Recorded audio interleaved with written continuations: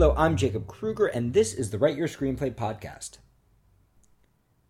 On this podcast, rather than looking at movies in terms of 2 thumbs up or 2 thumbs down, loved it or hated it, we look at movies thinking about what we can learn from them as screenwriters. We look at good movies and bad movies, movies that we loved, movies that we hated.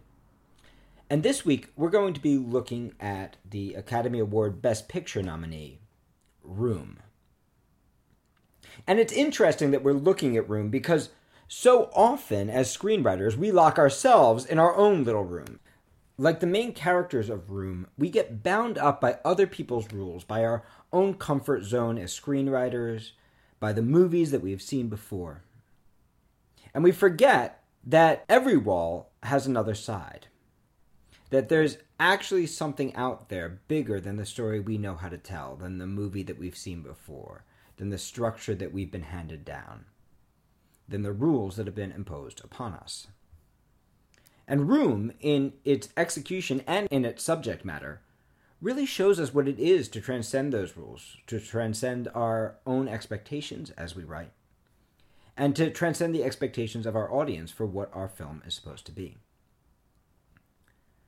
Now, a lot of people who have studied the rules of screenwriting might look at a screenplay like Room and say, is this even a movie? Shouldn't this be a play? After all, nearly half of the film takes place in a single room.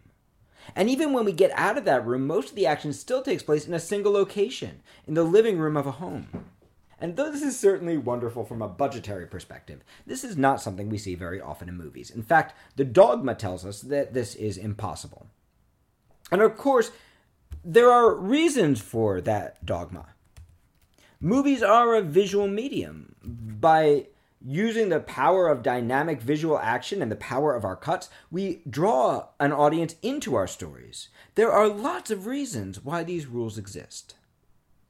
The problem happens when we start letting the rules rule the script, rather than the other way around. When we try to follow all the rules in a vacuum, rather than figuring out the rules we actually need for the story we want to tell.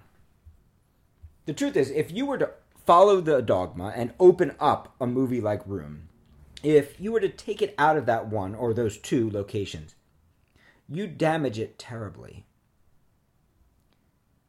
Because that choice would undermine the whole point of the movie, the whole theme of what the writer, Emma Donoghue, is building. Everything that we loved about the film. Now, this is not to suggest that you should run out right now and write a movie set in one room. But what I would like to suggest is that the rules of screenwriting, while they may make your life easier on certain projects, should not dictate what you do with a script. The story that you tell should dictate the rules that you follow. There are other rules that Room breaks as well. Imagine what would have happened to Room if Emma Donoghue would have followed the dogma of no voiceover. Imagine what would have happened to Room if she had allowed herself to be confined by the rules, rather than asking herself, what are the rules that serve my script? This is the hard thing about the psychology of being a writer, because we all long for rules, we all long for structure, we all long to understand how a good screenplay is built, and we all long to do it right. And often, just like Jack and Ma in Room, when we are exposed to the vastness of the outside world, to the other side of the wall, we get overwhelmed. When every possibility becomes possible, it can become terrifying. It can become paralyzing. Whereas when we are in that small room with the door closed, sometimes things feel safe. Sometimes we can feel free, even when we are not. So I'm not suggesting that you need to break every rule to be a screenwriter. Nor am I suggesting that you should follow every rule to be a screenwriter. I'm not even suggesting that you should start by knowing the rules and then start breaking them, even though that is the common dogma as well. Know the rules before you break them. Unfortunately, when you know the rules too well, it becomes really hard to break them. Because we become attached to the rules. Just like Jack becomes attached to that terrible little room. So what I'm suggesting instead is that you find the rules that work for your story. Instead of asking yourself, what's the right way to do this? Ask yourself, what is the story that I want to tell? And what are the techniques I could use that would best serve this story? If your screenplay is best served by doing things that are hard, then figure out how to do those things and make them work. At the same time, we have to be careful because living in a world with no rules isn't much fun either. There are two things that tend to happen to us as screenwriters. The first is that we trap ourselves in the little room. We lock ourselves into all these rules we learn from screenwriting books, screenwriting gurus, from writing groups, from watching the crappy movies that are out there, and from the general dogma that's floating around right now. The other problem we have as screenwriters is that sometimes we bust open the doors and we overwhelm ourselves in a giant world where everything is possible. We start to explore every possibility before we have our grounding, before we know where we are psychologically, before we know our characters. We try to outline our entire movie before we know who we're dealing with, before we've spent any time with them, before we've gotten to know them. We try to know everything that we're supposed to do, everything that could happen, before we're ready. And what can happen then is an equal sense of overwhelm. When there are no rules, when there are no limits, when there is no controlling idea, when there is no theme that you're serving, writing can also become overwhelming. So what we're really looking for is a balance. To use the metaphors of Room, we're looking for a balance between the little room and the other side. We're looking for a process that allows us to get to know our characters and to get to know our movie, to get to know what the hook is, to get to know what the big thing that we're looking at is. Sometimes that starts with just taking two characters and sticking them in a room and letting them talk to each other. Sometimes that's about an action sequence. Sometimes that's about a dream that came to you at night. And sometimes that's about this brilliant idea that came to you in the shower. Sometimes it's about, hey, there's this rule that exists that I want to try. Or here's a rule that exists that I want to break. Sometimes that's simply the thought, wouldn't it be cool if this happened? That leads you through the door. When you find yourself in that first room, you want to explore it fully. And you can see how fully Emma Donoghue explores that room. But you want to explore it in a way that makes it likely that you end up with structure. This is important. Exploratory drafts are different than free writing. They need to have structure beneath them, or they're not likely to lead you anywhere. That may be an emotional structure like we teach in our meditative writing classes, or it might be a structure based on wants or related to images or theme like I teach in my Write Your Screenplay class. But once you've got that simple structure, that simple idea to ground you, as you write your early drafts, you don't want to be limited by where you're trying to go. You want to enjoy where you are. You can see what an amazing job Room does of that in the opening act. We really get the full sense, and of course this is the hook of the movie, not of the horror of Room, but of the beauty of it, the beauty of this relationship. In fact, in many ways, the opening act of Room is really just an update of Roberto Benigni's Life is Beautiful. It's a story of a mother in a really terrible situation, making up a mythology for her son that makes it okay, that makes it beautiful. A mother making up a story that changes the way he feels, just like we try to do for our audience as writers. The reason that Room gets away with doing all that in a single room is because the story is grounded in two really simple elements. The first element is the question of why today? We don't go into Room on just any day. We go into Room on a special day. The special day is Jack's 5th birthday. We are not just setting up what Room is like. We're already into the story on a special day with Jack and Ma. And coming in on that special day allows Jack to be charged with the second element, which is his want, the element that will eventually change his life forever. On this special day, all Jack wants is a cake with candles, and that little desire starts to change their world.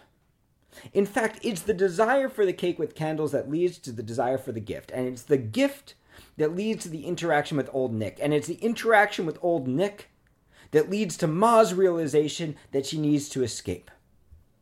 So what's actually happening here is by rooting your characters as you begin writing, by playing around with why today and what do they want, we're building structure even as we explore. The other reason why the beginning of Room works, despite its single location, is that this writer and this director are so good with action. We're not just sitting around watching these people talk. Which brings us to the second thing you should be aware of if you're breaking the rules. How are you going to deal with the side effects? The dogma about locations exists to a great extent simply to keep movies from becoming just a series of talking heads, of boring cuts back and forth between one close shot and another. But despite their single location, the writer and director of Room never fall into that trap. These characters are always grounded in an activity, and all of those activities are cool to watch. They make eggshell necklaces. They measure height. They play with a car. They splash each other in the tub. They have constant activities to do together, and all of those activities work together to go way beyond the dialogue they're speaking to each other, and to really tell us this story of a mother and son who, despite their circumstances, have a blissful relationship. A mother and son who have the kind of relationship that we wish we had. All of those visuals are also used very gently, very subtly, to let the audience in on the horror. Those images from the wardrobe when the boy watches, not understanding. And we start to piece together in our minds exactly what is happening. You have a movie that starts off in a little room, and the truth is, metaphorically, whether your movie is Room or not, for screenwriters, all movies start off in a little room. We know very little about our characters when we start, and we know very little about where our film can go as we start. We are limited in our imagination because we don't know our characters that well. And in fact, it's likely very early on that the places we imagine our script going are really not that original. It's just like if you're dating somebody. You go out on an internet date and you have all kinds of plans, but most of those plans are things you've probably seen in movies or heard about from a friend or remembered from a fairy tale you read as a kid. But spend a year with somebody and suddenly you start to make different plans. And suddenly those plans get much more specific. They start to be the plans that the two of you, only the two of you, could make together. The same thing is true for characters. When we first meet them, we only know their shell. But as we spend time with them, we get to know them deeply. We get to know who they really are. And in this way, we also get to know who we are. We get to unearth the parts of ourselves that we otherwise would never get to see. So, every movie, whether you're writing a big budget action movie or a tiny little drama, every movie starts out in a small room. And we want to explore that room fully. We want to start by understanding where our characters are and what's the movie we think we are telling. But our goal, as soon as we start to think we know that, is to start attacking the movie we think we're telling. In other words, to surrender some of our control in order to push our film further than we expected when we first sat down to write. There's a very simple technique you can use to help yourself do this. Instead of saving the best for last in your screenplay, save the best for first. So often, when we first start a screenplay, our terror is that we don't have enough story to sustain the movie. Oftentimes, we have a really good ending in mind, so what we do is we wait for it, and we wait for it, and we wait for it, and we wait for it, and we wait for it, and then finally it happens. And if you write your movie this way, the truth is it's likely you're going to end up writing a really boring film. The reason why that film is going to be so boring is that most likely your ending is an ending that your audience has also thought of, since it's an ending that you thought of when you first started writing. It's probably not that original, and even if it is that original, chances are you have bored the crap out of both yourself and your character while you paced yourself waiting to get there. You've written your whole movie without ever leaving that first little room of your mind. So instead, what I'd like to suggest is to save the best for first. To use Room as an example, as soon as you find yourselves with the characters in Room, you already know that they need to escape. What a lesser writer would do is to come up with a plan after plan after plan after plan, and obstacle after obstacle after obstacle after obstacle, until you're essentially just doing Chicken Run. Until finally, at the very end of the movies, those characters finally would find the right way to escape. What Room does is so much more profound. Room gets them out of that room halfway through the film. In Room, all the things that we expect to happen have already happened halfway through the film.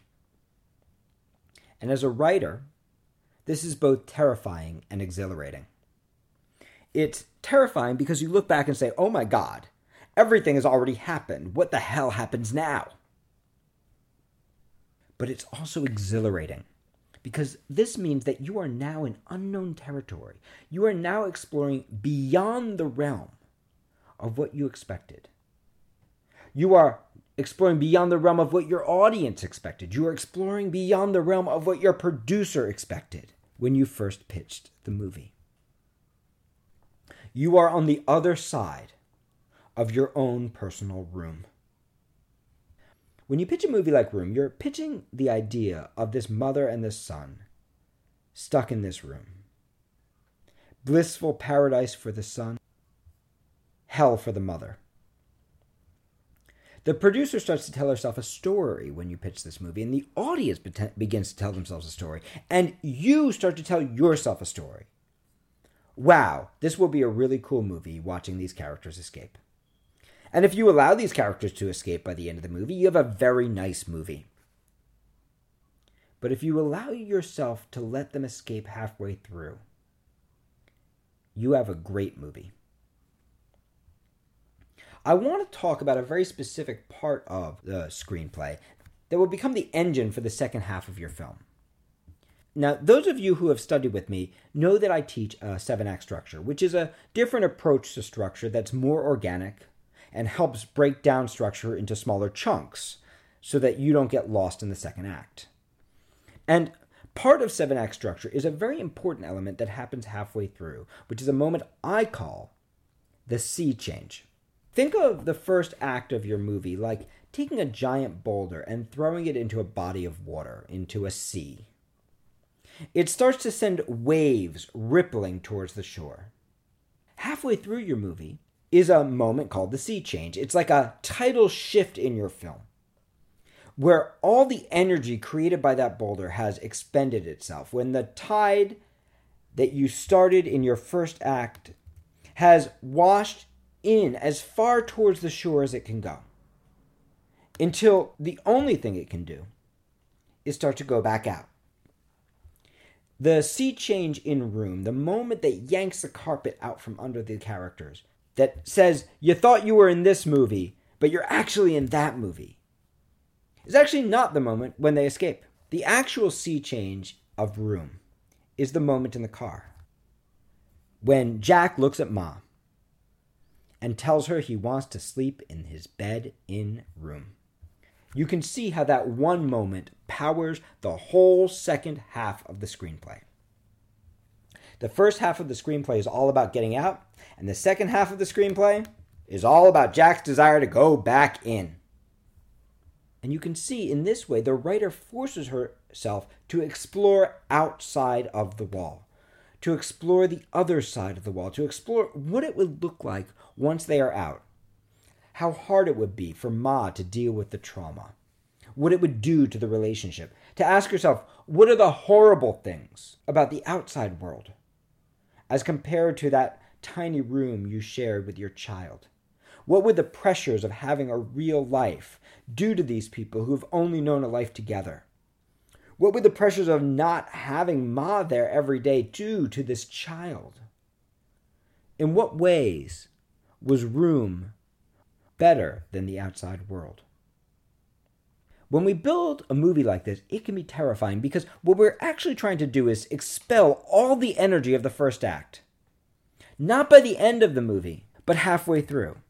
And that's why it's so important to build the right kind of sea change. A sea change that actually winds up the movie again and propels it with enough velocity on the other side of the wall. Whatever room you've built for yourself in the first half of the movie, in the second half you want to tear it down. Whatever expectations you've set for yourself in the first half of the movie, in the second half you want to surprise them.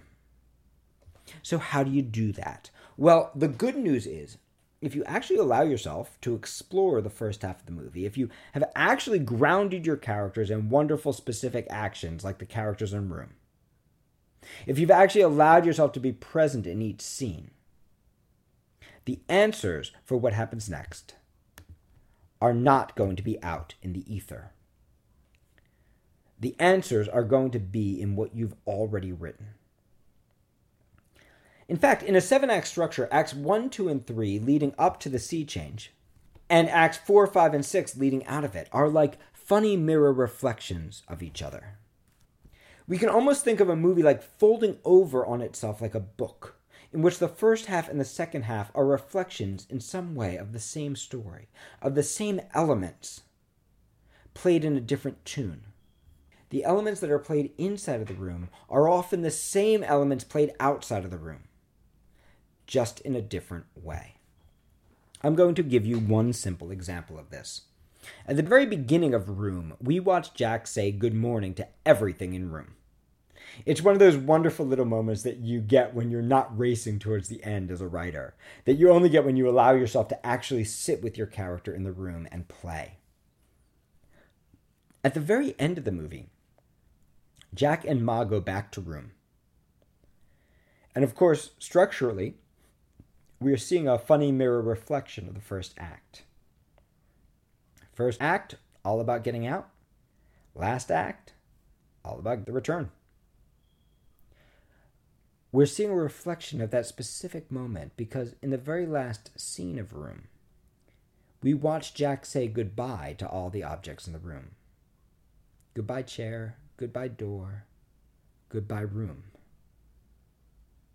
In seeing this, we feel a completion that we could never have felt otherwise. We feel a catharsis that we could never have felt had that original scene not happened.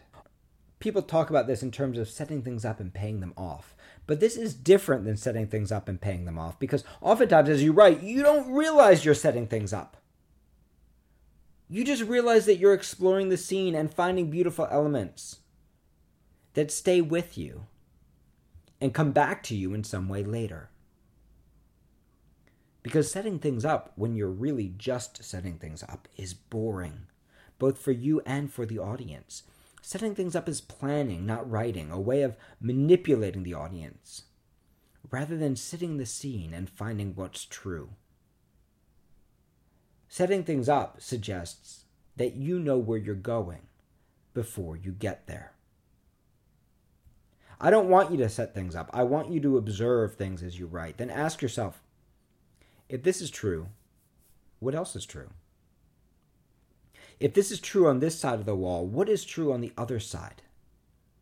If it's true that he says good morning to every object in the room on one side of the wall, is it true that he says goodbye to all the objects on the other side of the wall?